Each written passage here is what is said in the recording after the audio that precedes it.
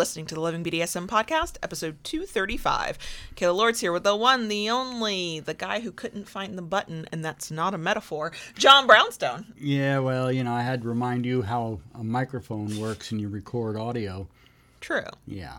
True. Okay. We might be Carry hot on. messes this week. Yeah. It's fine. This is fine. It's fine. This week, we're doing a BDSM Q&A and answering questions we received from folks like you on Instagram at that handle I fucking hate, because we decided to take the easy, lazy way out of our week. We will explain that in the bonus section at the end. Yeah. Welcome to the Loving BDSM podcast. If this is your first time listening, glad to have you. If you're back for another week, welcome back. Loving BDSM is produced every Friday for your kinky pleasure and education, and show notes are found at lovingbdsm.net. Come back often and feel free to add the podcast to your favorite podcast app. If you love what you hear, we'd love a good review wherever you listen to us to help other kinksters find us.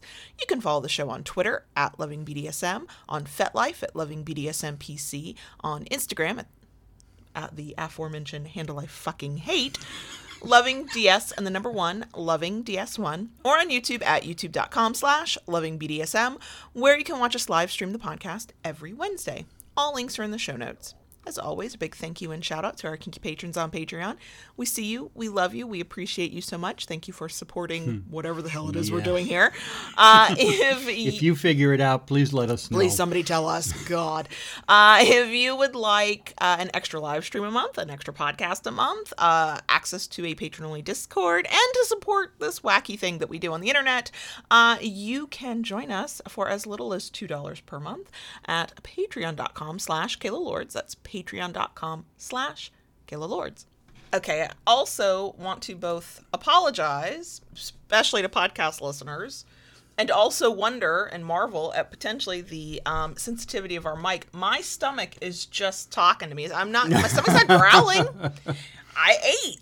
It's just making noises. So if you're like, what the fuck is that noise in the background? For once, it's not JB's vape. It's probably my stomach. I don't know what's going on. Okay, so I did have one thing. I'm checking my notes. I'm not trusting my memory this week. I did have one thing I wanted to talk about. It's not technically an announcement, but sure, I'm putting it in the announcement section. Okay. Our good friend and kink educator, Ignixia, has put out a new book that is available in paperback. As far as I could tell, there's no ebook version, called the Kinktionary. Yes. Now, I'm not giving you a review of it because we just ordered ours yesterday, and we'll have it, and we will do a review of it, but I wanted to let folks know about it in case you want to go check it out. It's available on Amazon. Kinktionary has, I think Ignixia says 400 kink terms in it, and then space for you to add more terms as you learn them so that the whole book can kind of grow with you. And so she was promoting the book on Twitter, and I was like, can you email me, send me the link? I want to go look at this. And I went and looked at it and went, we have to buy this book. Yeah. I definitely wanted it. And once we get it in our hot little grabby hands, then we are going to do a review of it and tell you what we think of it. But for anybody who is curious about what terms mean, likes to learn more, I promise you, no matter how much you think you know about kink and BDSM, there's more to learn. I'm excited to see what terms are in here that I did not know, or what terms are in there that I thought I knew the meaning of. And then I will see what Ignixia says about them, and I'll be like, oh, it means something. It's not what I thought it meant. Cool. Yeah. And also, I totally think there are going to be some videos inspired by whatever we find in this book. I feel it. I feel it.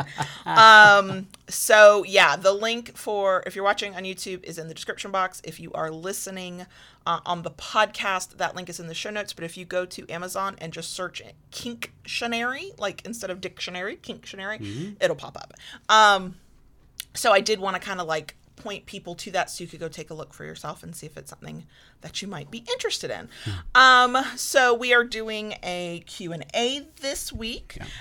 In prepping the little notes I use for the intro that I don't know how to say this without feeling like a weirdo, but hi podcast listeners, do you know I read the intro every single week? 235 episodes, and I'm like, but what if I forget a word? So when I was putting the intro together for this week, I realized that just 10 episodes ago we did a Q&A, which to me feels really close. But in the reality that time means nothing, that was a July episode, and we're at mid to late September at this point. Yes. So I don't know. Time has no meaning.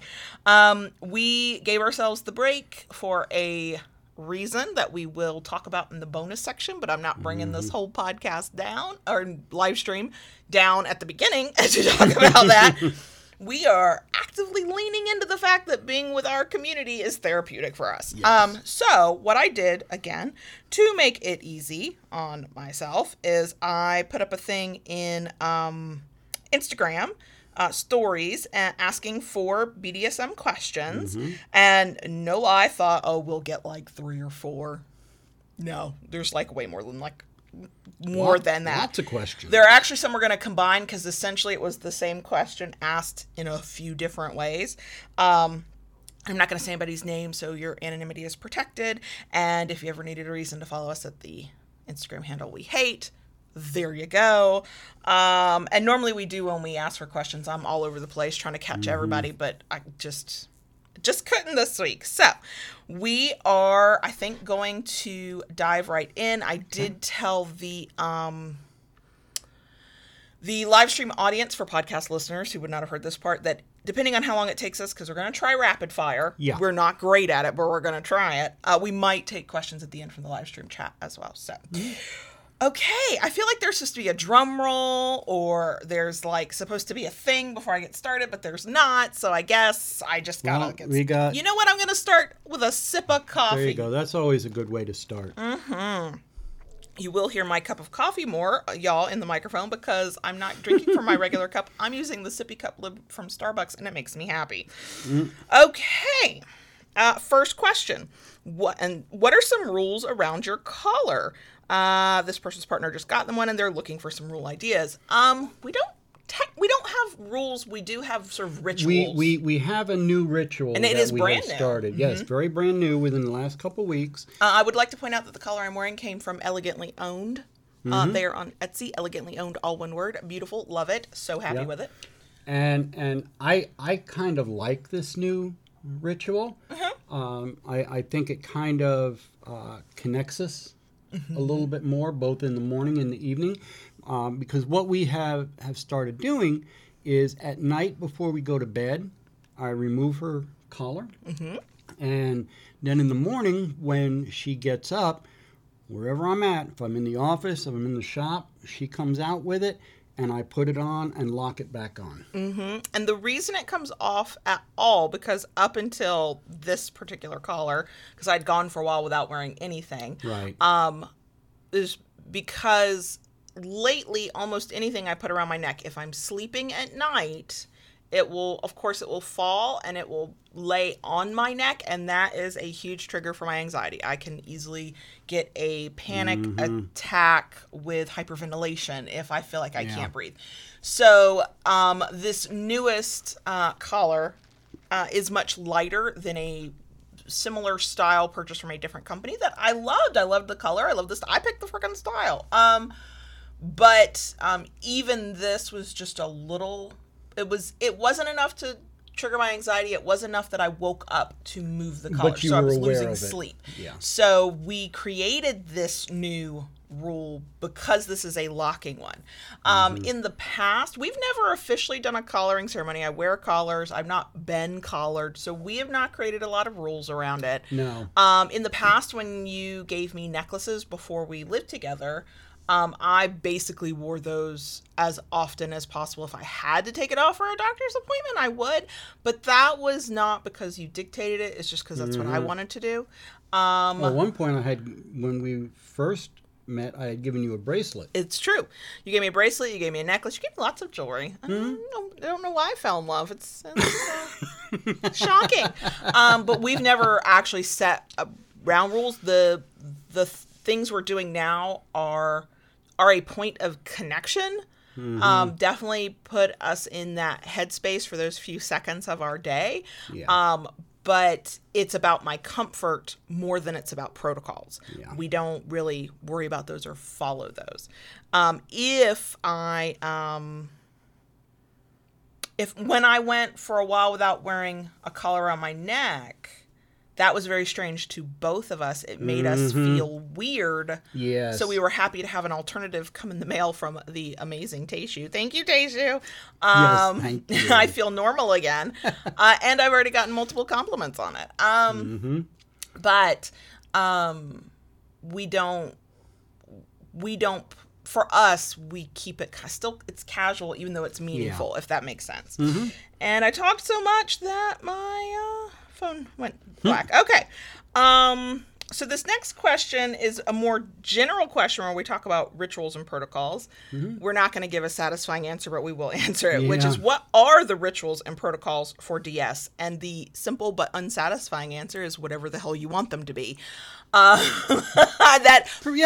the truth. There are things that tend to be common among some people, but even that, there's no universal. So for some people, it's about using honorifics when you're addressing each other. I know that there are some dominants who just when they're dealing with their sub, their actual submissive that they've negotiated a power exchange with, they want to be addressed in a certain way, or they want their submissive to wear certain things or to be in certain physical postures and positions. Kneeling is common, but it is certainly not the only one. For us, our rituals and protocols tend to be about you setting rules and tasks that you want me to do and me completing them. Correct. So that it's we've never talked about this purposely, so you tell me if you see it differently, but the way I see it, part of it is you exerting a certain level of control without having to micromanage me, which both of us, that's our style. Right. So I know what the expectations are, and then I go get that shit done.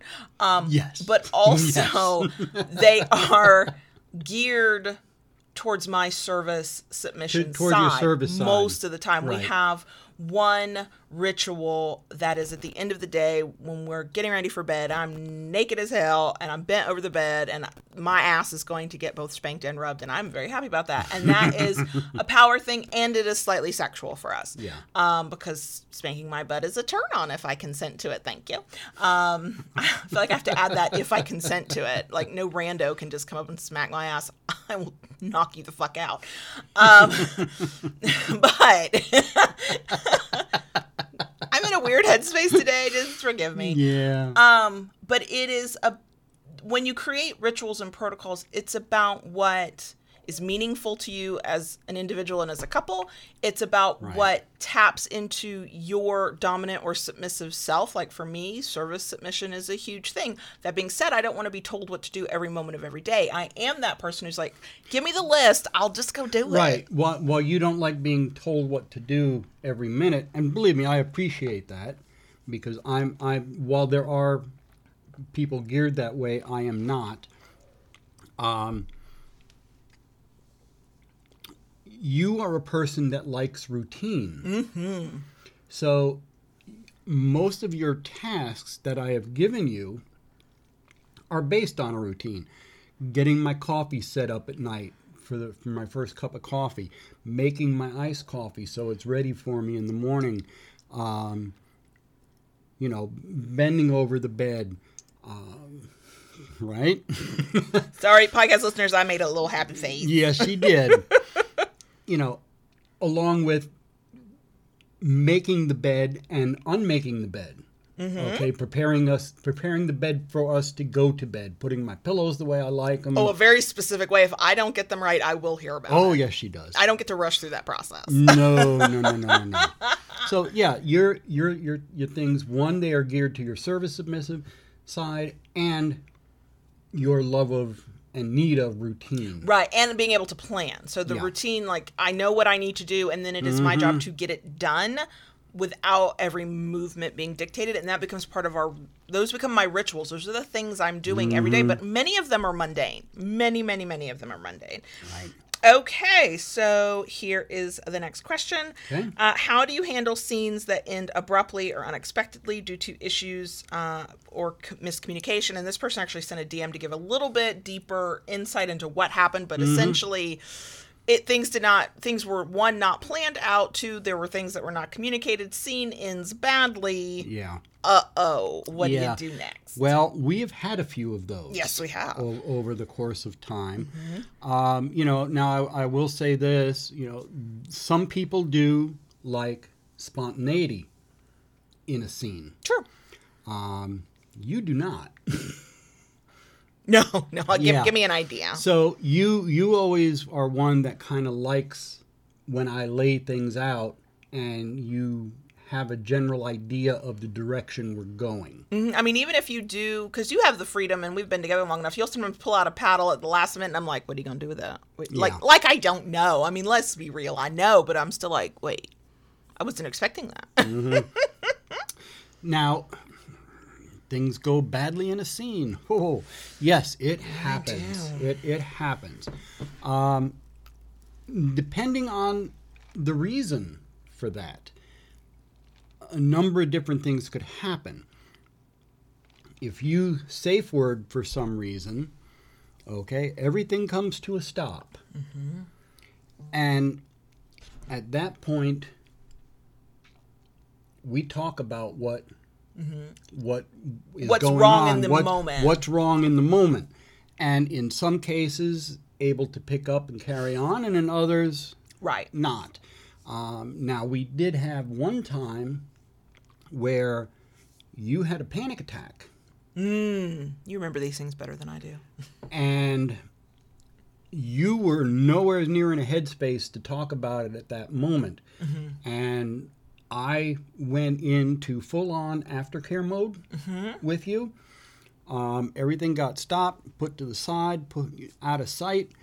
Went into aftercare mode, got you calmed down.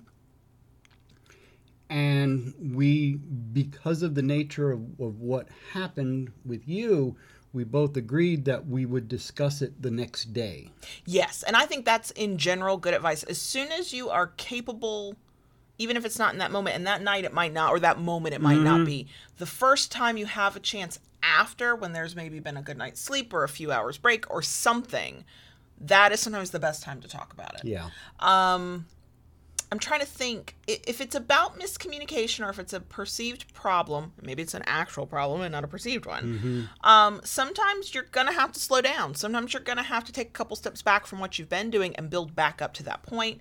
Sometimes it's going to have to be something that you're going to have to avoid. Like when we figure out things that give me a panic attack, we ain't going there. We're not doing that again. Unless I sort of come to you and go, I would like to try that. I think I can handle it. Or I think I can handle it if we do it this way. In the case of this person's particular question with a bit of backstory, there was like some oopsies on the part of the top Dom.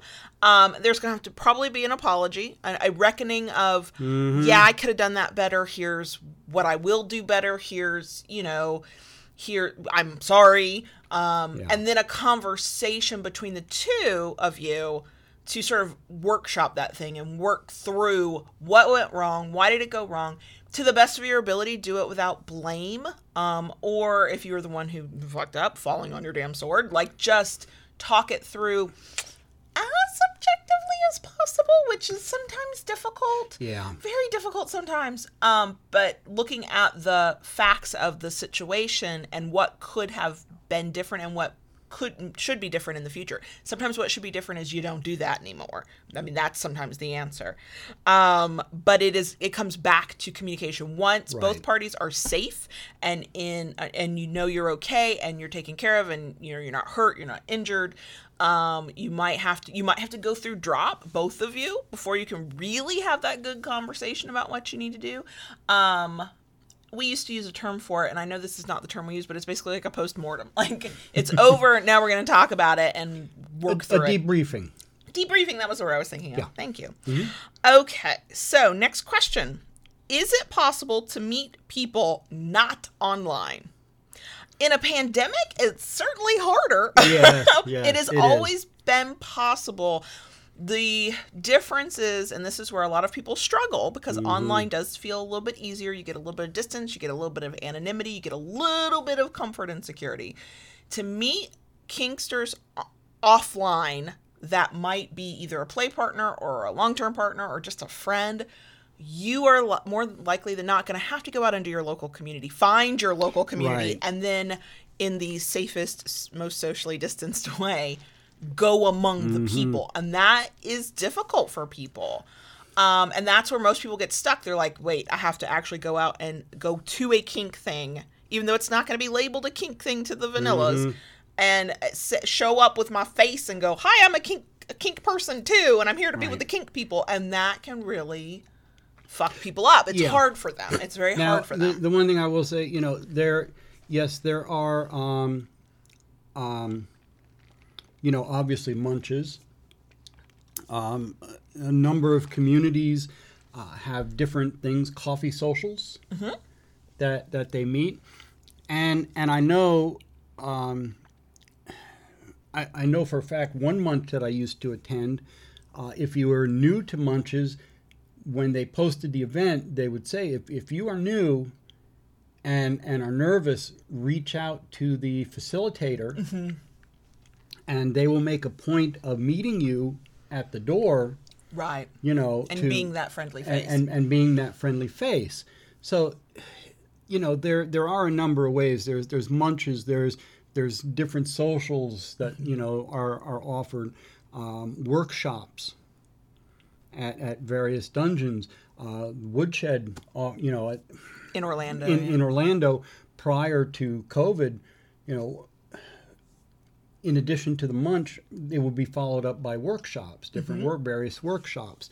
Right now, yes, that has moved online, but and those are safe spaces too. And that's the thing, the idea of meeting somebody offline, going out into the real world to the best of our abilities in the time of a pandemic, are not all about sex and kink. Most of those things are going to be very vanilla kind of settings. That coffee social, even in places where it might be a dungeon or it might be a meeting space that is reserved specifically for this group.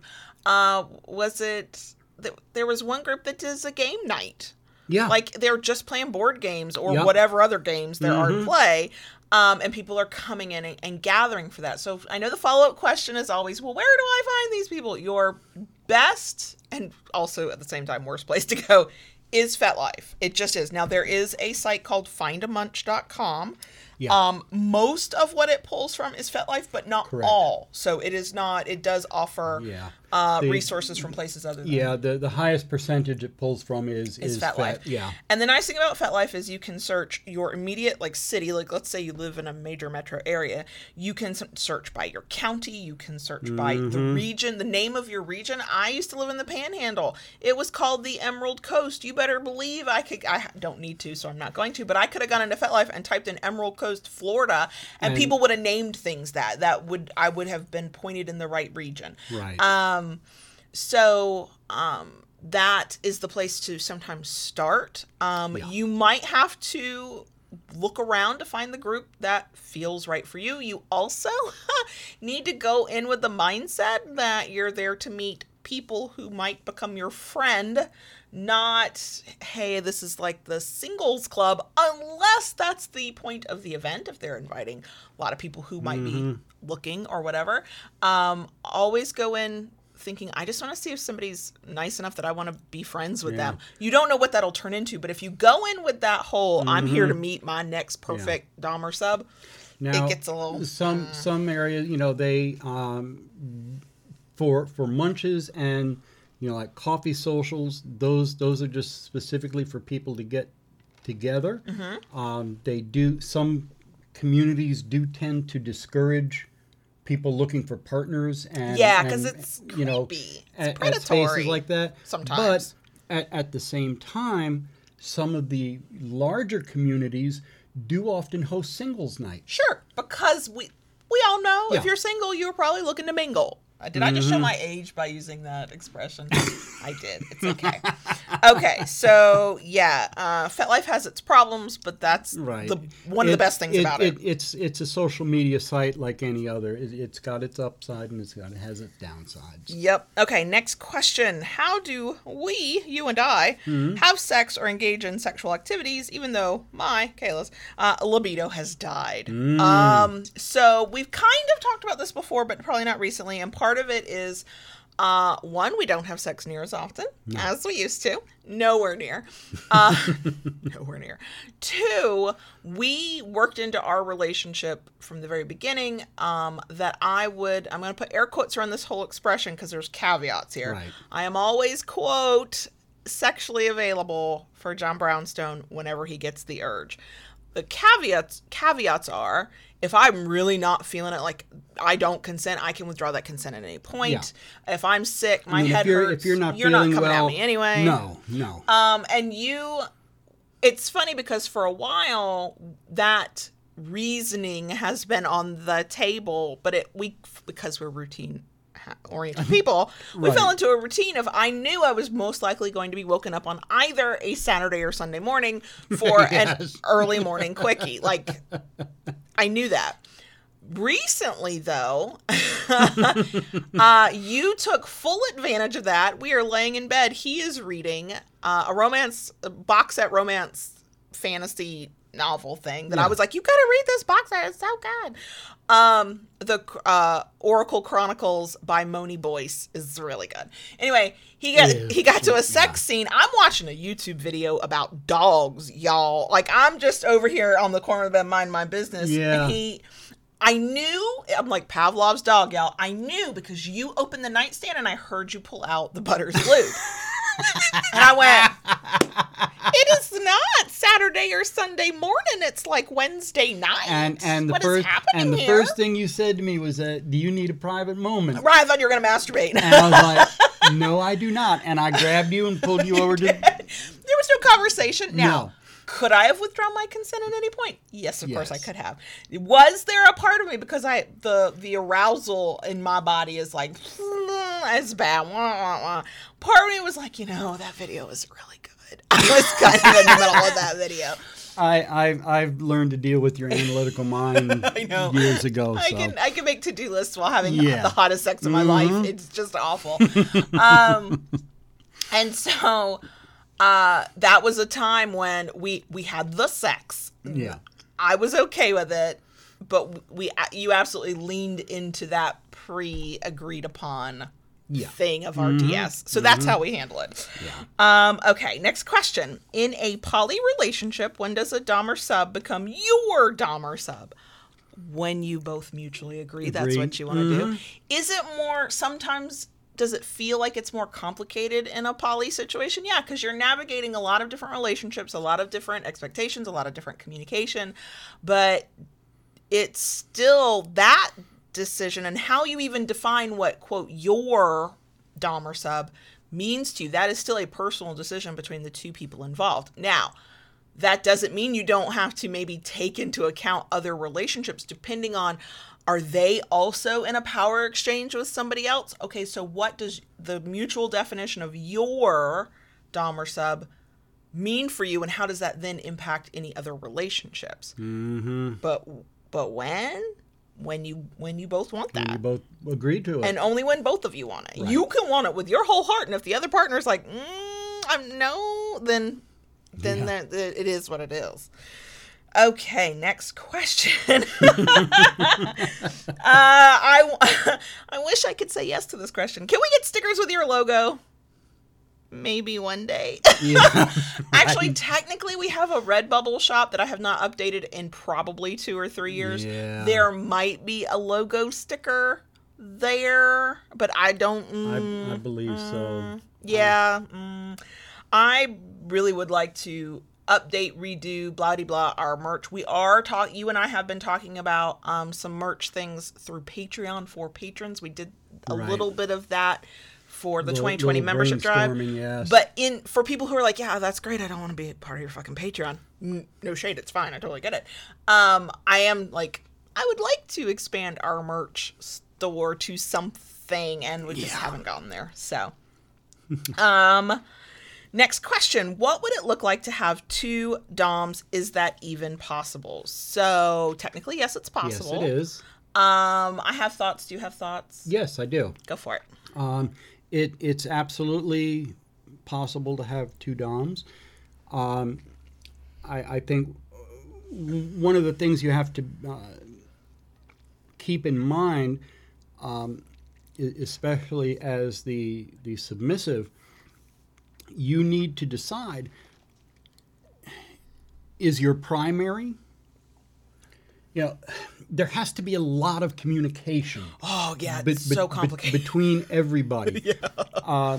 Because if your rules and commands through your primary differ from your secondary. If you're even going to do a primary secondary. Yeah, if you're even going to, I'm using that as an example, but if they conflict with, if one conflicts with the other, you're automatically fucked. Right. So there is so much communication that has to go on. Mm-hmm. You obviously have to have boundaries set. I mean, it could be a matter of you're with one dominant and you both enjoy impact play, but they don't like to do rope and you want to do rope, so you may go out and find yourself a rope top. Mm-hmm. Mm-hmm. So there's really no conflict there, but I've even seen people talking about their relationships. In one relationship, they have, of course, the conversations I tend to see are from submissives. So in one relationship, they have a caregiver as their dom, and that person has certain expectations, rules, and they get to fulfill that part of their role. And then in another relationship, they're a submissive in a different way, in a different style. And so then it's a different kind of power exchange.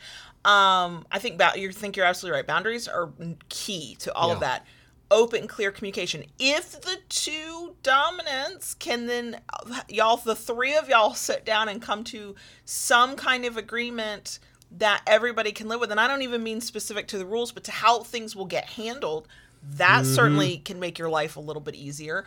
Or minimum, if both dominants can just respect the fact that the other one is going to have different expectations, different desires, different needs, and want you to do different things, that's going to be important. And if both dominants cannot do that, it's not necessarily because there's some jealousy issues, which there could be. It could be sometimes we pick a good one and then we pick a not so good one, and so that's something to navigate. What if one of your partners is worried about you because they worry about this partner that you're with, or there's something they don't understand?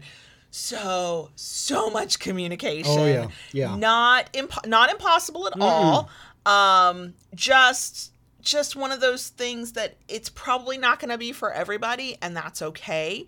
And if you do manage to make it work, it's going to be unique to that situation most likely. And then with different people, it's going to be something completely different in order to try and make it work. So I think that's the key to keep in mind. Yeah. Okay. Next question. Is submissive training a real thing? I'm going to give the unsatisfying answer first, okay? And then we'll talk about it. Repeat that. Is submissive training a real thing? Okay. I'm going to give the unsatisfying answer first. I have thoughts about that. I know you do. It is a real thing if you want it to be a real thing. Yeah. It's not required. It's a thing that a lot of people talk about, and it's not even always formal, but sometimes it can be. True. You have thoughts, Scott? Yeah, I used to see people who would say, "I will train your slave for you." Yeah, I'm not impressed with I'm that. a slave trainer. That never really impressed me, and here's why.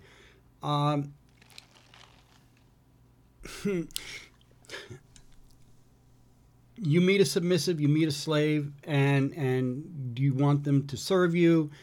The only way you're going to have them serve you in the way you like is if you train them to serve you. In the way you in the way like. you want. Right. All right? Just like in any relationship, be it vanilla or kink, you have to learn each other. Getting into a kink relationship, to a certain extent, your main kinks have to align. At least the big ones, yeah. Yeah. So you're kind of learning each other. Your style of service, my style of what I want and expect. Nobody out there is going to do that for me unless I'm lazy and I don't want to be bothered. But right, and then you don't get to be my dominant. Right. You're lazy and don't want to be bothered. Exactly. If you're that lazy that you don't want to take the time to get to know somebody, then you shouldn't be wearing the title. Right, and the idea that I can train your submissive partner for you is based on a really kind of, to me, yucky assumption that all submissives need to know the same things, do the same things, have the same attitudes, and that can just be trained in a generic way. Training, I think it's one of those things where training, like anything else, that label can have a lot of different meanings. So it can be really formalized. I know a lot of owner-slave dynamics where it is highly formal, even just high protocol power exchanges. Right. It can be that way.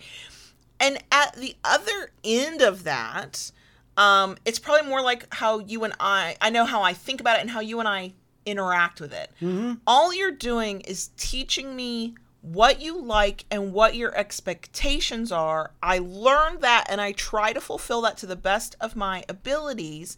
And if you want something or you have an expectation that I cannot fulfill, maybe there's a physical reason, a mental reason, an emotional reason, maybe I just don't fucking consent to it. We work around that and we create something else entirely so that you still get what you want within the confines of what I can give and am willing to give. And you show me how you would like that done while still being flexible enough to understand that there's more than one way to get things done. And so submissive training is a catch-all phrase that most people on the outside looking in, and a lot of those air quote doms and masters, think is some regimented routine thing that everybody goes through the same training, and that's not at all the case. Because everybody's different. And some people would never even classify what they do as training. What they do is they learn each other in their relationship and figure out from the ground up what they both want to do. And I could use semantics to go, well, that's kind of a form of training. You're teaching each other, blah, blah, blah. But it's not that stereotype training that a lot of us think of when we hear that term, which is why some people really reject it too. They're like, submissive training? It's not like it's going to the submissive school. Right. No. You're not studying Submission 101. And here's the thing. As a submissive, you can learn all the skills in the world that are stereotypes of what submissives can and will and might and should and whatever do. And then you're going to go find a partner who's like, you could do that, but could you not do it that way? Or here's another way. So it, for people, and I'm not saying that the person who asked this question does, I'm thinking in general when I see the conversations online among people who talk good game and have nothing to back it up with.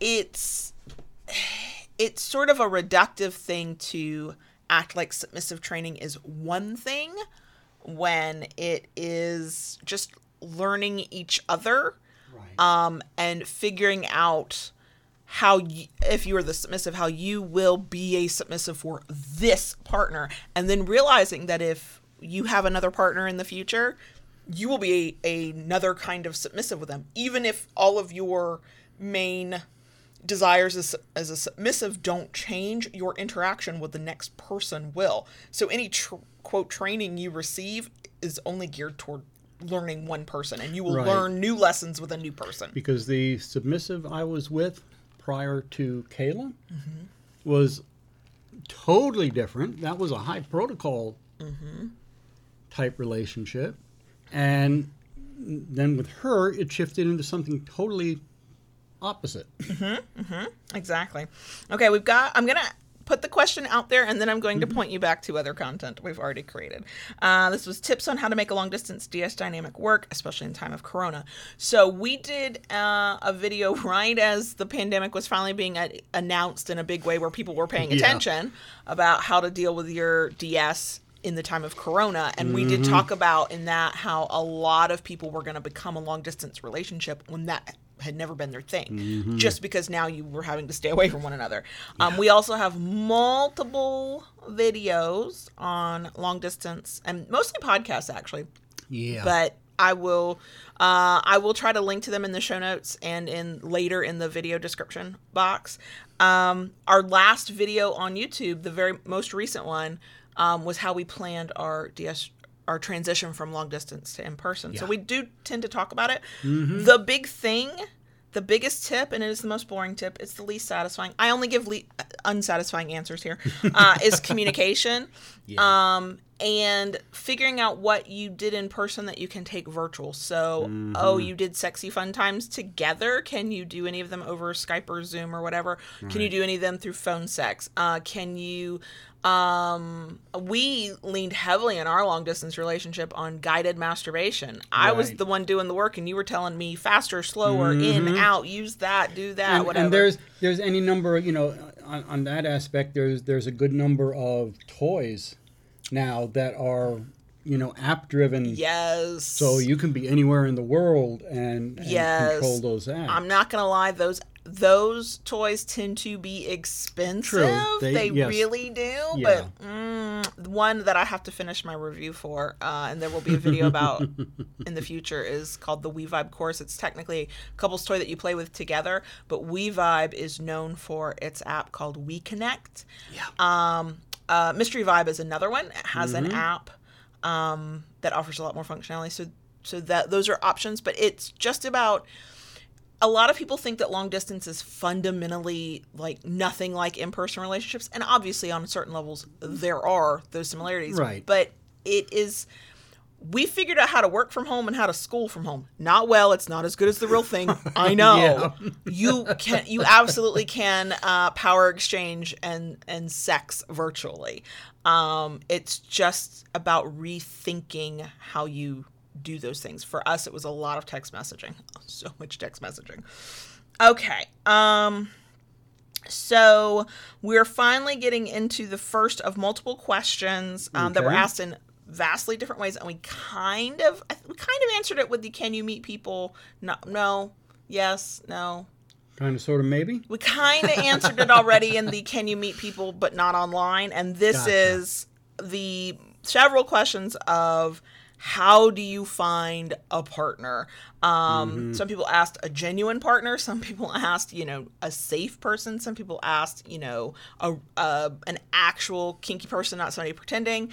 I say this every time we talk about this. I'm going to keep saying it. One, wherever people are, there are kinky people, and I'm thinking in online spaces primarily.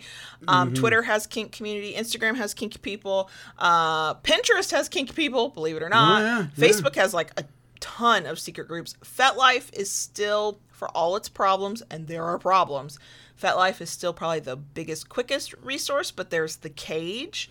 What's that one that came back that's modeled after Facebook, but it's for kinky people? Kink Space. Kink Space. It is about, in all of those spaces, wannabes, assholes, posers, and dangerous people will try to approach you on both sides of the slash. People who might not be dangerous, but don't read bios and don't follow boundaries. Those people will exist. Here's a common scenario. You join FET, you find a local munch or a workshop in your area, and you RSVP. Next thing you know... You get the messages in your inbox. Oh, I see you're going to so-and-so. How about we meet up here or there? And, no, you want to meet me? I'll be at that munch. Right. Look forward to having a burger with you or whatever, And 99.9% of the time, those unsolicited messages, when you go to those things, those people will not show up. But those are not the type of people you want to show up either. If you've got some rando sliding into your DMs to go, hey, and they aren't saying anything other than either potentially creepy stuff or, I see you're going to this thing even though you don't know who I am. Don't I sound like a stalker right away? Right. I can even understand some people being flattered by that. Please don't be flattered by that. Yeah. Be fucking creeped out by it. I mean, I've had that happen to me. where, I'm going to be at the woodshed on this particular night. And I'd get a message, oh, I would love to play. I would love to, get my ass beaten. Well, okay, I'm going to be at the shed. No, I don't play in public. Well, then you don't play with me. You're a stranger. I'm very sorry. Then have a good time finding somebody else. Yeah, where I'm willing to meet at the munch at the shed, and we can talk and negotiate. And some people have different standards in that. That's True. fine. Okay, that's fine. Those are not our standards. Mm-mm. But you can do whatever the hell you want to do. Right. But here's the thing, talking about this person, the first question that came up was a genuine connection, and that is what a lot of people ask. I don't care where you meet people. You can meet them at a munch. You can meet them online. You can meet them in a kinky dating app. You can. Yeah. The biggest. Again, somebody's going to disagree with me, and that's okay. You get to disagree with me. I would like to ask that we stop trying to meet people unless it's specific for a scene or play. You're like, I'm just out to get my ass beat. I don't care about anything else. For those of you who want those genuine connections, I would almost beg of you to stop going out to meet people looking for the love of your life.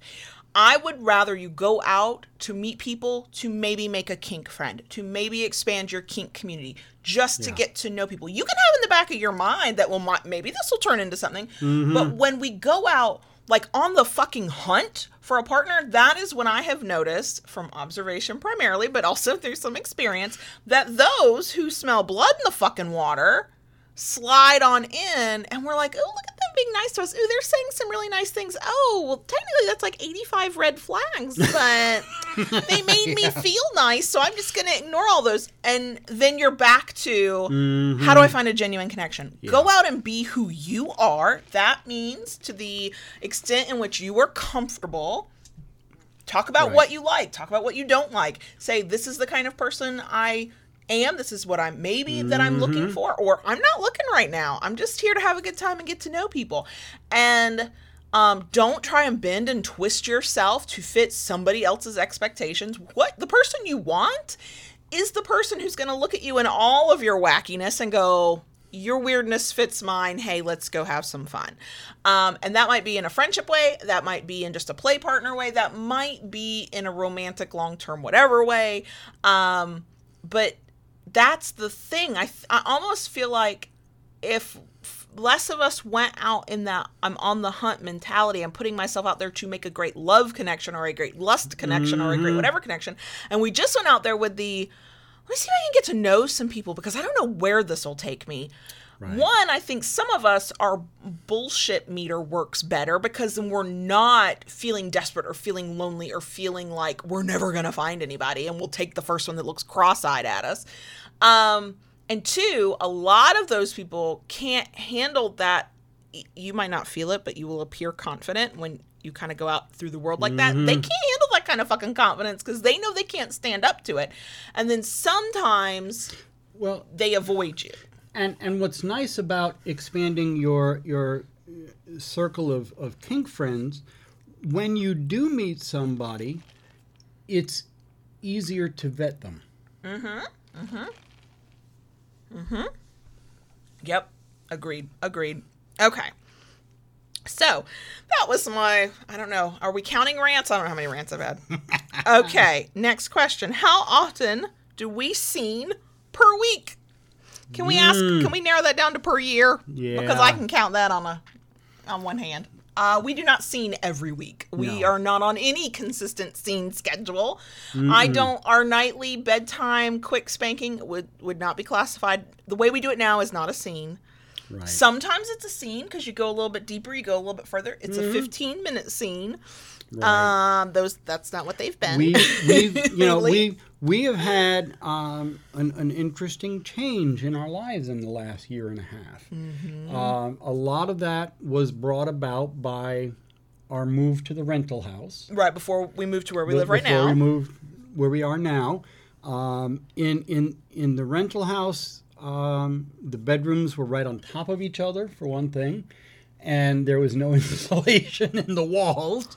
You could they were whisper paper and hear thin. each other. Yeah. We very often in bed we have conversations, and we're not loud or anything. We're just normal voice conversations, and the boy would hear them. So can you imagine listening to a flogger or a paddle? Mm. So we had to cut down, and when we were at the rental, it was when the kids were off at school, and we could break away from our respective work once in a while. And then and even that wasn't, because we had to.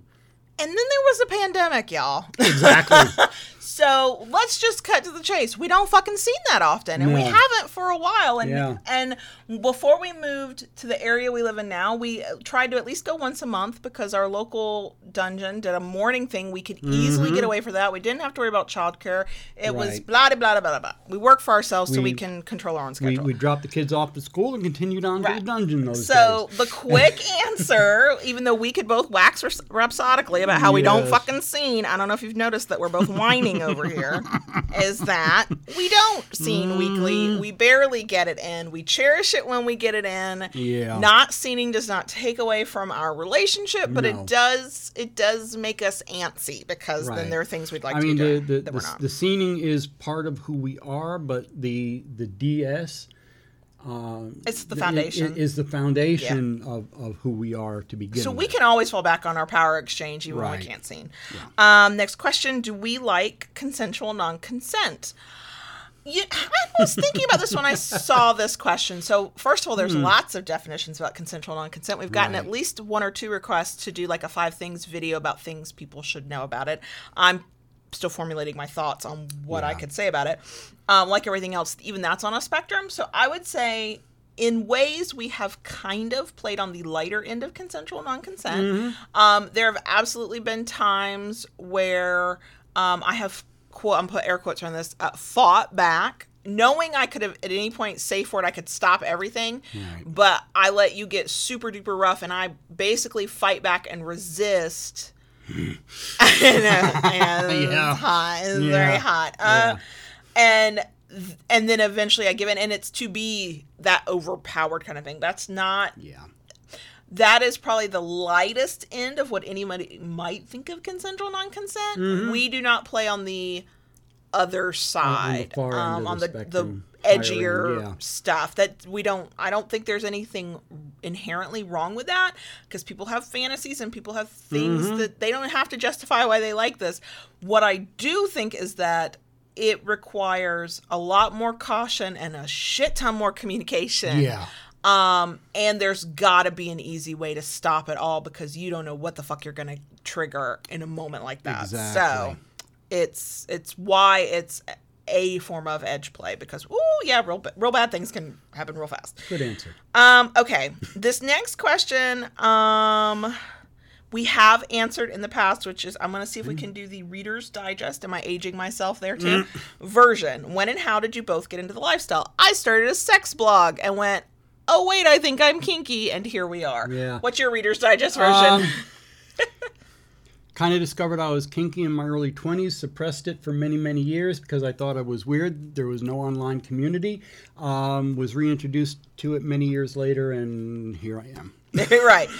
And still overcoming internalized shame from those years of suppression. On some things, You and I have, and I don't have that because of my path in. Right. And you do, and we still discuss it even now. Next question. Do we still experience dom and sub drop? I cannot. Have I in the past when we scened? Yes. Has it been a long time since I've had drop? Yes. Do I think I'm still capable of it? Yes. Oh, yeah. Yes, for sure. It can happen to anybody at any time. We have not been that deep into a scene to really get that far. Even when the most recent was when the first day the boys went back to school. Oh, God, that was so, yeah. There were tears and fear because pandemic, but also they were like, yes, I'm going to go get naked now. Exactly. But, I know I'm capable of it. We are now at a point in our lives where when we get to like get real deep into a scene, you're still not as deep as, because you know at any moment you might have to turn on and go into mom mode, or you might something. Yeah. So it's not, I have a better chance of going deep like that. And for me, if I'm going to have drop, I will likely have hit even an outer layer of subspace, like even a mild subspace to hit drop. That's not required for everybody. Everybody has their own experience with it. And it's been at this point a couple of years since we've seen that deep. Yeah. And that typically has to happen in a dungeon for us to see that deep. Right. Those kind of at home, I just can't. I'm at home, and so I'm like, you know, there's somebody who probably needs one of us. So, okay. So I want to mention this one, but we cannot answer it because this is a whole topic by itself. Understanding what a dominant experiences when a sub brats. I think maybe I'm not sure that I'm qualified to talk about that much. I know you call me bratty. I think we probably could do a video on it. I think so. I mean, you're not really, you're not on the brat spectrum per se. No, and who I would tell you if you're wondering about more of the brat kind of thing, I would definitely check out Evie Lupine on YouTube. She's got several videos about bratting.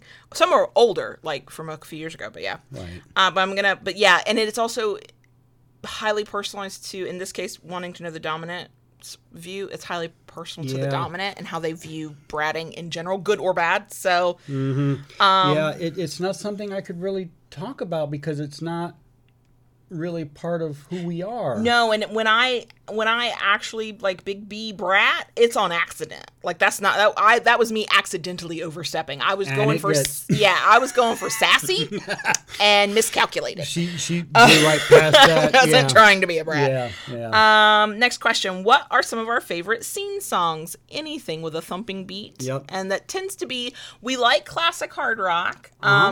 Some stereotypes, some I will say white people stereotypes. 9 Inch Nails. Yes, please. The White Stripes. Seven Nation Army. Oh my God, that comes on. I like the thump. I'm like, I'm here for it. Linkin Park. The song is Sail, and I can't think of the group. Oh, yes. Almost anything by Godsmack. We have definitely done some AC/DC. Oh yeah.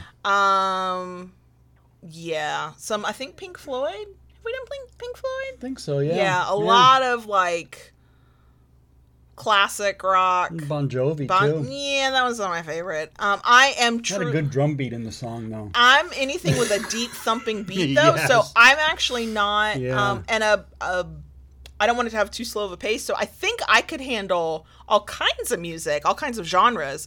No offense to the country lovers out there, except for fucking country. I have listened to country. I'm happy. Country's fine. I don't want to fucking sing to country music. But I think I could handle almost any other genre if the music had a fairly fast-tempoed, deep, throbbing beat. Thank you, Juniper. AWOL Nation. AWOL Nation. Thank you. Yes, thank love AWOL Nation. Okay. What are our favorite PG ways to show submission? Back in the day when we used to go to restaurants, if I would prepare your coffee, threw off plenty of servers because they would put the coffee down in front of him and I would pull it back to me. She would pull it over, start putting in the cream and sugar and getting it just right. Yes. When we get in the car, if you need your sunglasses, it's my job to get your sunglasses out. Correct. I am not allowed to open my car door to get out. If we are anywhere together, you have to do it. You're not allowed to touch doors. Yep. You open all the doors. Yeah. And I mean, just simple things like at dinner time, you get my drink. If I'm I'm rarely serving meals up. That's actually what you usually do. But when I am, I plate. Well, yeah, but when I'm doing the whole thing, yes. I serve you first. Like our whole routine of how we deal with dinner is like so weird the way that it used to be. But like when we used to do big family meals when family was allowed to come over to our house, we'd do buffet style because there'd be like 8 or 9 of us. But you would make my plate. I would ask you what you wanted and I'd make sure you got it. So those are some things that we do. Favorite how-to beginners BDSM intro book. Why do I have to pick just one? So I do like, for just understanding terminology, I like The Ultimate Guide to Kink by Tristan, is it Taormino? I've never heard her last name said out loud. So Yeah, that one. We both like the Loving Loving Dominant. Dominant. There is, I believe, an updated version. It's a little heteronormative. Guys are doms, girls are subs kind of thing, but the crux of the information I think is really good. Yeah. And then even though it's not actually BDSM, it's completely about communication. I love Tongue Tied by Stella Harris. Yes. That's about communication in relationships, mostly sexual, but not completely. And there is a section on kink, but every bit of it is applicable to your BDSM relationship. Love that. So we have multiple favorites. Yes. Here we go. What one piece of advice would you have given your younger sub or dom self? I'm going to let you start. Okay. I think for me, not to be ashamed of the things that I like and desire, and to embrace myself. Oop. Spit my ice out, y'all. Sorry. But yeah, because when I first began to find out these things that excited me and that I liked, because it was so abstract from the norm, I felt that there was something wrong with me. So yeah, if I had a chance to go back and tell myself, it'd be like, don't worry. There's nothing wrong with you. It's okay to like these things that you like. There are other people that do it, and embrace who you are. I have a harder time because by the time I figured out that I was kinky, I was like, yes! I just liked understanding myself on another level. So I think part of it, though, was I was slower to embrace my baby girl side. Submission was easy. I was like, yes, this is who I am. Baby girl side was like, wait, what? Wait, huh? So I guess the thing I would have told myself back then is, you are never the only person going through this. You are not the only whatever label you're using. And also that your submission is about growth and change. And so you will shift over time. So, because I fully embraced the service submissive and sexual submissive thing, like, right off the bat. Like, that was just, made total sense. All right. And then I resisted the baby girl side. And then for a long time, I felt a constant push and pull between those two sides. Yeah. Like, they couldn't coexist together. And then I realized that they could coexist together. And, and then now, yes, I'm still sexually submissive, but I'm not as sexually active as I once was. So that's another part of me that's shifting and going through these ebbs and flows. And all those ebbs and flows are all normal. And I think that's what I would tell myself. That brings up an interesting contrast. Do you think it is because at the time you discovered that, you already knew there was an entire online community and people who were into this type of lifestyle? Yes and no, because knowing something's there is not the same as being willing to go out amongst it, and I was not. Like, you couldn't have paid me to go on FetLife at that point, or to go to a munch, or to go be part. Like, it was there, but I wasn't going to interact with it. So I guess because I'm coming from a point when these things started to surface for me. There was no internet. True. Communities were very hard to find. I mean, we still had landlines. True. And I'm talking corded phones at that point. I know. There were no, and people found each other through the backs of magazines is how they did it. Very specific kinds of magazines. No, I mean, my unwillingness to join groups is pre-kink. So knowing it was out there, because I'm that person who can very easily convince myself that a community or a group is good for other people, but it's not right for me. I don't belong. Well, okay, I understand that. Because I know who you are. Yeah. But not that you are going to rush out there and join the community. No, I still think I'm different. Okay. Which is wrong. I'm not. Well, I am, but not so different that I don't belong. I, to this day, struggle with the idea of belonging to a community. So that's the thing. That's why I could tell myself now. That's why my thing to myself was, stop worrying so damn much. You're not alone. You're not the only one.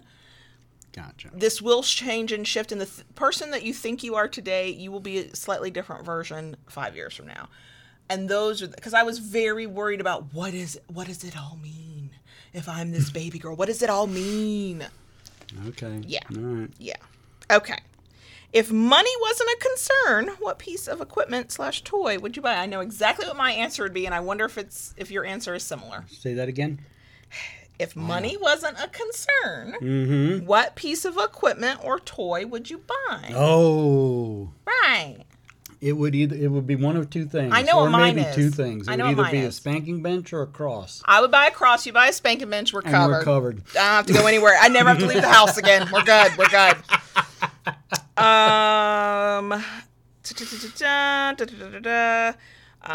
Let's see. This one kind of cracked me up when I saw it come through. I just skipped questions that were all the how do you find community, some version of that. Start on FetLife, get to know people, use the online resources first. There we go. Here's the question that had me cracking up though. What rule or task this must be geared towards me. What rule or task do you dislike the most and why? Also, which one do you like the most and why? So let's start with which one I like the most. Bending over the bed at night. I'm naked. Some nights y'all, for anybody who enjoys spanking, some of you might be like, hell yeah, let me bend over the bed every night and get a spanking. And yes, that is true. But there are nights where I'm like, I'm just so fucking tired. I don't want to do this. I just want to get in bed. But it still is one that we don't skip. You go to bed before me, I will still come my ass and drape over your lap and be like, hello, here's my ass for you. Because you're right. And it's both a rule and a task and a ritual, and it's all part of it. It's what I do to go to bed. If I don't do it, I can't even sleep well if I don't get into bed from your side, because that's where I bend over. I bend over on his side of the bed, spank, spank, spank, and then I crawl into bed. And she's told to from get his into bed, side. and she crawls in from there. I don't sleep well if I don't do that. Yeah. Is there one I dislike the most?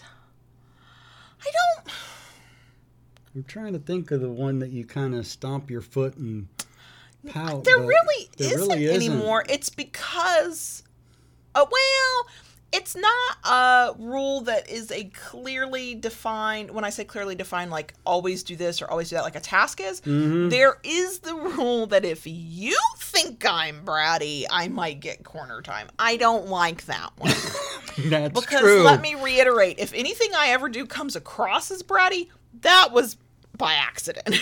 That was me not calculating correctly. Right. Okay? Yeah. So I don't like that one because you get to decide it was bratty when I'm over here going, but I didn't mean for it to be bratty. It wasn't bratty in my head. So yeah, that's probably the one I like the least. Okay, so I believe, have talked about this in more detail in a video on impact play, but hopefully you can give a couple of quick tips that we've mentioned before, that we do punching as part of our impact play. Yes. Could you go into more details? I'm almost positive we have a video on impact play and we talked about punching, but yes, I like it. Here, I'll tell you why I like it, and then you can give some tips. I like it because it's deep and it's thuddy, and it absolutely, when done well, feels like a deep tissue massage. There's no sting at all. There's no equipment at all. No. It is only for me on my butt and my back, essentially. Yes. So, and sometimes the backs of my thighs. Okay, so if you want to get some tips. One of the things you want to be very careful. I mean, when talk about punching, not just out of the blue cold cocking, or not like that at all. It is very controlled. It is only in very specific places. One, never ever, like she was talking about the back, never ever on the spine. Right. Okay. Muscle tissue. That's, like I said, on the butt. Always not a knuckle. No, I'll punch. tell you if your knuckles hit. Yeah, there are times I miscalculate and I do come with a little too much knuckle and Oops. But mostly it's with the flat against the muscle, and it's not hard. It's more of just like to get a thud. And what's nice about that is a couple different ways that I do it with you. I can either come in like real quick and pull away, like a jab kind of thing, like a jab, or I can go in, and when I hit, I kind of push. You lean through. into it for sure. I lean into it, and it pushes the power You'll through knock you. my breath out doing that. And I don't Yes. mean like I can't breathe, but like it knocks a bit of the wind out of me from the impact, not any pain, not any, the intensity almost. Right. And it's a cool feeling. It is. It's very relaxing Yeah. to me. But yeah, when it's very much, I have to give constant feedback because if his fist just twists just the smallest bit Yeah, if and I get I'm- knuckles, that's not a good pain. I don't ruins like it. that. Yep. I don't like that Yep. at all. And Silent Wing brought up the fact that it's quieter than spanking, It which is. it is. It yes. is. Yes. And it's so relaxing. For the record, it feels better when you're draped over a spanking event in the middle of a BDSM dungeon, but whatever. In the live stream chat, Shy Bean pointed out when we were talking about tasks and rules I hate, and I hate it so much, I've clearly blocked it out of my mind, and Shy Bean has reminded us. Folding sheets. Yeah. Mm-hmm. Yeah. Yep. You know what's funny? If I'm comparing that to doing something that gets you put in corner time, I'll fold sheets all day long. But I did let some sheets sit until your last possible get it done by this time. Yes, I you did. waited till the This- I deadline. noticed that, but they were done. I mean, it was like They were done by the deadline. They were done by the deadline, but it was like deadline was looming. Yeah, it was. I work well under pressure, okay? Okay, so I'm going to double check after this one. It looks like we're on our last question. Okay. Are we still doing an open relationship? I have always been doing an open relationship in theory because in practice means I have to talk to people. I know, yes, the answer is The yes. answer but is yes, the short answer. Are you at this point in theory too, or are you in practice? I keep accidentally cock blocking you. I'm sorry. Well, there is that. We'll explain that in a second. Yeah. Go ahead. Pandemic, COVID, kind of in a holding pattern. Yeah. There are folks I've been talking to. There are, hopefully when this is over, I get to meet some of the people I'm talking to because I have been enjoying the conversations we've been having online and getting to know them. But, as of late, no. Only because we can't go anywhere. Well, but I mean, we can to a certain extent at this point, but what I mean though is in my mind, the depth of conversation and connection you're creating, even if you can't meet anybody, you might not be formalizing those relationships, but you are certainly building connections. Yes. Absolutely. I don't, partly because I need new glasses because I can't really see, partly because I'm not a nosy person. Well, I am, but I respect boundaries. So what will happen is I'll be at my computer and I can turn my head and I can see his computer and he'll be in some chat function and it's a wall of text and that's what he's sending. And I'm like, oh, that must be a good conversation. And then I move on with my life because there's other things going on. Yeah. So you were definitely having conversations with True. people. I'm not doing that because you can barely slow me down long enough to get a 5-minute conversation. And I can't imagine the other person who would manage to do it. So yes, we are. We have been doing a Q&A for over an hour. Yes. So, I mean, I'm a little afraid to open it up to live stream questions, not because I don't want to take your questions, but because we do have a bonus section that will have some stuff to it. So if you have like a burning question, you got like a minute or two to get it in live stream, folks. But maybe one of these days we'll do a live stream. We'll do a recording where a Q&A, a live stream Q&A. Oop! I just knocked the camera. Sorry, y'all. Where we don't worry about time, but we do have to tie your feet back so you can't be kicking the camera. And don't stuff. tie them back, but I'm sure you could do something creative. So yeah, I'm honor bondage. Put your feet back and don't move them. Well, I can't not move them. I'm too fidgety, but I will put my feet back. I was very proud of me. I had to write a little, I'm a freelance writer for anybody who doesn't know, freelance sex writer, so I write about sex, and I was writing about different types of bondage for a sex toy shop, and I legitimately got to include, like, honor bondage is a thing. Like, you don't have to buy equipment to do bondage. You can, whatever. I'm not seeing questions come through the live stream chat. So, yeah, I think I'm gonna go ahead and end the Q&A part. I am now in a space because I know what our bonus section is going to be. So we are going to do a bonus section. Thank you, everybody who asked your questions. Yes, some great questions. Thank you, everybody, for listening to us ramble with these. I don't know if we offered anything actionable or helpful, but it was fun. Yeah. Hopefully we helped some people. Hopefully a rant or two came through. I know there are people who enjoy the rants. So, okay. We are going to... let me do this before we go into the bonus section. The bonus section part of it will be sad in relation to our dog, Saki. If you are like, I do not have the mental energy for this, feel free to skip the bonus section of this week's episode. It's okay. You do not have to be here for this.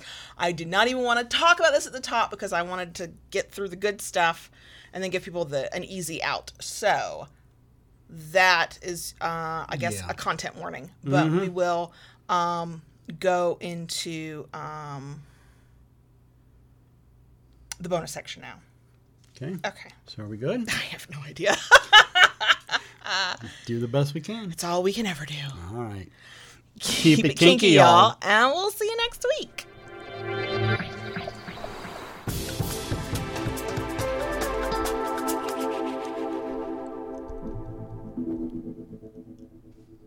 Daddy. Yes, baby girl. Can I talk to the crickets? Yes, you can. Okay. We need to step away for a minute. Do you want me to go ahead and start? Yeah. The thing? Yeah. I figured I would have to be the spokesperson. I feel like we're like bigging this up, and some people are going to be like, why does this even matter? And it's okay if it doesn't matter to you, I swear. Our emoji of the week is going to be the dog emoji. I think there's one that's just a little head and one that's a dog body. Pick one. We are doing that in honor of our dog, Saki. If you follow us on Instagram, you might have seen already. We did try and put something up in the YouTube community tab here on our channel. So we actually canceled last Friday's live stream hangout because we had to rush Saki to an emergency vet at about 7:30 at night. I am extremely grateful. We live in a place that has an ER vet that can be open all night and on the weekends. He was not doing well. He was not breathing well at all. And I knew from what I had read that was a sign of his congestive heart failure getting worse. And so it was terrifying. And so we rushed him to the emergency vet, where I love that little shit. He stopped breathing that badly and was breathing like a normal dog for them. And I was like, of course you are. After I pay nearly $600 for them to run a battery of tests and go, no, the only thing that's wrong with him is congestive heart failure.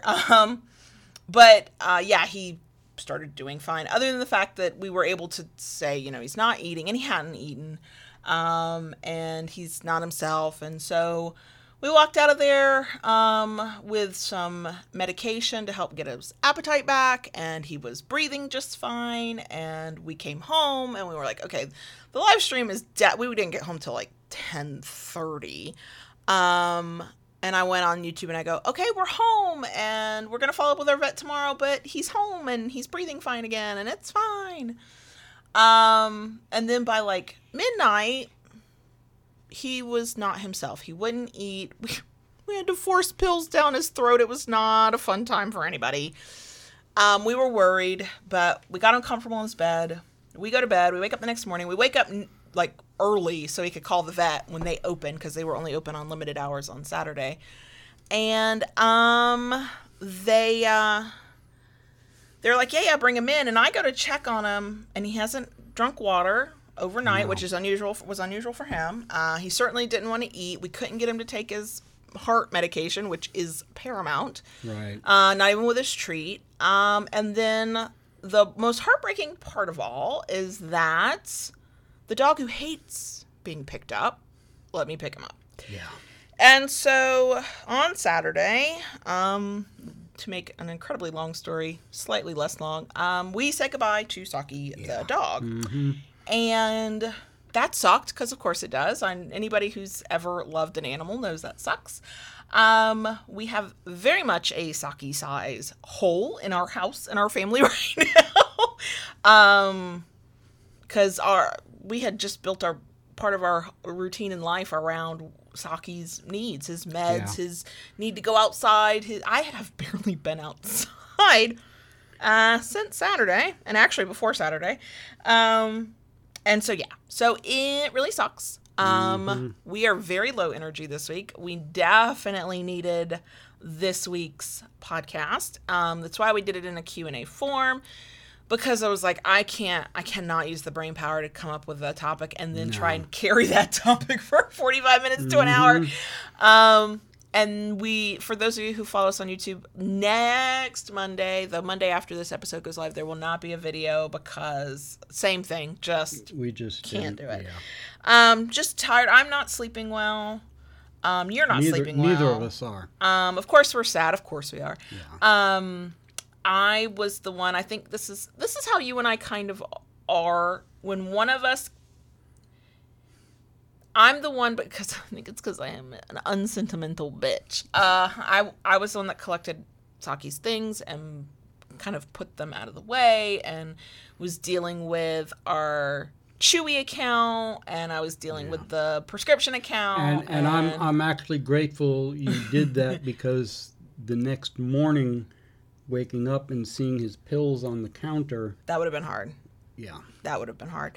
I'm now, this is not sponsored, I'm a Chewy customer for fucking life, y'all. So we had just gotten a Chewy order in. It had just arrived like the day and a half before. There were a lot of things unused. I thought, well, that's a lot.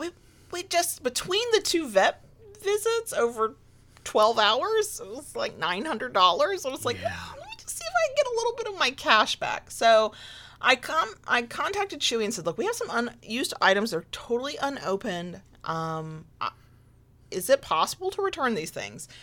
And that's all I asked. I gave my order number information, and the customer service person who got my message emailed back with just the sweetest note of condolence, like a heartfelt, like a real one, not like 2 lines, but like 2 paragraphs.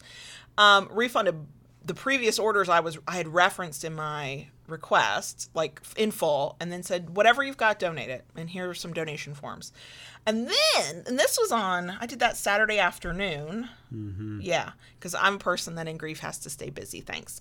Monday morning, we got a flower delivery from Chewy, from the customer service rep at Chewy, to offer condolences.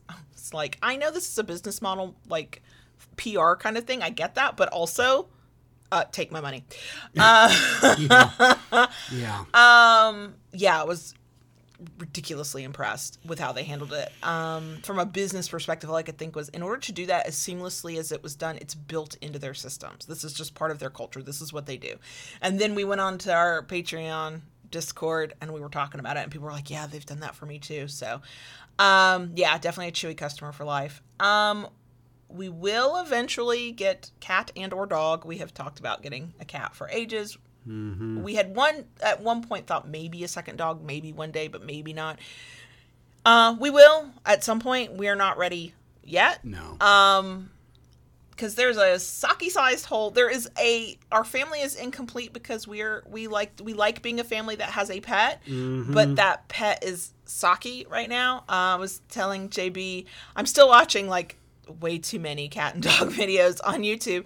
They're very comforting to me. They're very soothing. But every time I like look at a dog, even when I think, oh, that is the cutest dog ever, I'm like, yes, but it's not our chill old dude. Yeah. But, I mean, who was literally perfect for us. Yeah. I mean, even like today, coming into doing the recording, because of his cough, we had taken to closing the door of the office. Mm-hmm. And I was like, we came in to record, and I just kind of looked at Kayla and was like, we don't have to close the door. We don't close doors to any room with carpet anymore, and that is the weirdest thing. Like, it was both funny and a little frustrating. We bought this house. We had new carpet put in the bedrooms and in the office. And then that's when he started having health issues. And we were like, why are you vomiting on the brand new carpet? So, yeah, we got into that habit of just closing all those doors. And, like, the poor kids, we were always like, is your door closed? Is your door closed? That's brand new carpet. And it's those little things that you go, oh, I don't have to, what? The kids handled it as well as kids can. We don't sugarcoat much with them. I try to be kind, of course, but it was what it was. Yeah. The 15-year-old did a really good job being there for his little brother when we rushed to the ER Friday night. And then the 11-year-old after everything with Saki on Saturday, he's usually really closed off with how he feels about stuff, and this was the time he actually would talk about how he felt, which was nice. And very thoughtful. Oh, yeah. About what he's been... He's one of those deep thinker people. Yeah. Mm-hmm. So, his brother is too. His brother is just a deep thinker out loud. Yeah, it's a stream of consciousness thinking. Whereas the little one is, I'm kind of in the middle. I can deep think out loud, stream of consciousness, but I also go in my head a lot. The little one goes in his head a lot. And yeah, he was willing to actually talk to us, so that was nice. So yeah, we, it's, today being Wednesday is not as bad as Sunday was. No. Tomorrow will be better. That's the nature of it. Like I keep telling the kids, I'm like, we can't get over this. We just got to go through it. So yeah, it sucks. So then there will be no more Saki tales. Especially Friday night hangout had gotten to a point on the YouTube live stream where we're like, let me tell you what Saki did today, or whatever. And Eva was always really awesome with going, well, how's Saki doing? And yeah, so. So that's been our thing. I've been really quiet. A lot of people said really nice things on Instagram, and I saw them all. I just haven't had the energy to respond to anything. So yeah. And on YouTube people said some really nice things, and I saw them all, and I just was like, but I don't have the energy. I had put a status update over the weekend on FET, and people have really been wonderful and reaching out there. We have the best community. Yeah. I mean, even if you yourself are not a pet lover or pet owner, like people are just, our community is filled with kind people, and that's what matters. It's why I was like, of course we're going to do a live stream podcast this week, even though what I really want to do is take a fucking nap. Mostly because I always want to take a fucking nap, so I can't use that as an excuse, but I have not slept well this week. I know what it is. I walk around, I'm like this every time there's grief. I've been like this in a lot of the bad moments in my family. I got this from my dad. When everybody else is really upset and crying, I go stoic. And so I deal with what needs to be done. I dealt with Saki's stuff. I contacted the online prescription folks to see, can you just send me medication I can't use? What can we do about that? That was $130. I wasn't like telling them I just spent. I'm feeling really broke right now. Like, gonna get some of my money back. I'm handling like the admin part of life because it's actionable and I can focus on that, and I tend to work through crises and grief and stuff like that. But what that does, and I know this about myself, is that means I shove down how I'm feeling. And I think I'm processing it in the back of my mind, but I'm not fully like processing. And so then that manifests in a lot of different ways. One is crankiness. Sorry, I'll apologize now, Daddy, for all those cranky moments I've had this week, and that I will have in the future. But also, I just don't. That's one of the ways I just don't sleep. I also try and stay very, very busy, and I have stayed busy. I calculated that by the time about late October hits, I will have mailed 300 postcards to beg total strangers to please go vote, and if my plan goes right, I will have written 100 letters. if if I could, I'd do more one time to postage. Postage is a thing. It costs money.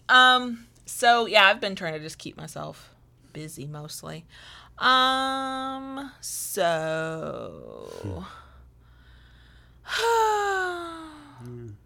but yeah, so that was our very depressing bonus section. Do we have anything good? I know there's good. There's always good in life, even when you can't see it. That's my internal optimist speaking. Am I thinking of any of that good? I can always, I can find good.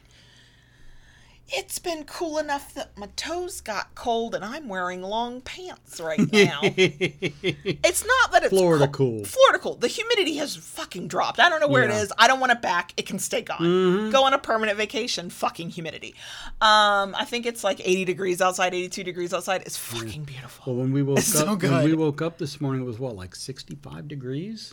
I don't know. You check the weather obsessively, it not was me. like 65 degrees, and it was just, it was beautiful to step outside. I had to run to Harbor Freight, and I drove there and back with the window down the car and no AC on. It was like, wow, what is this fresh air? I know. I actually walked outside and was like, this is lovely. This feels amazing. Yeah. I know by the weekend the humidity is supposed to come back, or the temperature is supposed to come back. So this is a short-lived moment for right now, but I'm gonna fucking enjoy it. Yeah. Anything else? I've been trying to keep busy in my own way. I've been out in the shop. You have a tool coming. I finally have a tool coming. Your big-ass tool. Yep. It'll be here tomorrow. Yeah, I heard you talking to the delivery folks. The trucker. Oh, was it the trucker? Yeah. Oh, gosh. Okay. Yeah. And yeah, I heard you going, okay, our street is a dead end. Most people back in. You're coming with a big truck. You're not turning around on this road. Right. You're either backing out or you're backing in. But a tool is coming. Yep. So, yeah, I'm excited about that. That's How long ago did you order that tool? July 4th. Oh, gosh. July 4th. But that's okay. I'm getting it. I'm still getting notifications from some of the stuff that I ordered in June that's still on back order. I know. Well, Yeah. and you're dealing with a new problem. I kept going, where are my paddles? Where are my paddles? Where are my paddles? He's like, I need a fucking new saw. That's where your fucking paddles are. So one, we got to deal with that new saw. Two, we had a business meeting. That's what we call them when we drink coffee and talk about BDSM. Yeah, that is accurate. And you're gonna maybe start making some new things. Yeah. Because I was like, why don't you just make these things? And it was actually a decent idea. And he went, you're right. And I was like, look at me actually contributing to the manufacturing of the product. Wow. So yeah, but if you're like, you're not talking about new paddles, that's right, because there's a saw issue. Yeah, and it's a serious saw issue. Yeah, a lot of what I do is on a bandsaw, and a number of years ago when I bought the bandsaw I currently have, I was just doing pens and small spindle work, and it's a tabletop bandsaw. Very short throat and very short. Excuse me. Baby got a bubble. Pardon me. But it worked great for that. But now that I have kind of grown, I guess it was a little short-sighted of me to think that I would never need a big boy bandsaw. But things have kind of grown, and a couple things. This bandsaw has been somewhat problematic for me since day one. Yeah. It's taking a lot of nursing to keep it running, and I've outgrown it. It cannot do the things that I want it and need it to do. So yeah, kind of looking into that now too. It's the year of tools for us. Yeah. So. But I'm excited about the one coming tomorrow. That'll be here tomorrow. Now, there is a chance I may need your help with that, because if he gets here and sees he cannot get down the street, I'll have to go up to meet him. Well, how will we get it back down here? We'll get it from the truck into the SUV. Is it small enough to fit in the back of your vehicle? Yeah. Okay. Oh, that sounds like effort. Yeah. Sounds like effort. How badly do you want this tool? Right. How badly do you want it? So, yeah, we're just doing our thing, and yeah, that's us. I wish I had more, or something more exciting. It is what it is. It's been what it's been, kind of thing. Yeah. Yeah. Sometimes you get through a day. Right. That's all you can do. That's where we're at.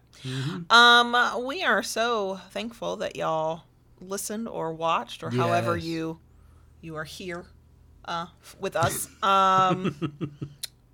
this week and every week. And I believe for podcast listeners, if you're listening to this out of my voice, you already have figured this out. I believe I fixed the podcast issues from a couple of weeks ago. And when I say I mean my tech person who stayed on top of the host people who had to fix a problem on their end that was fucking with me, and us and the podcast. So that's good. And so we are, as far as we know, we are doing a Friday night hangout on YouTube this week.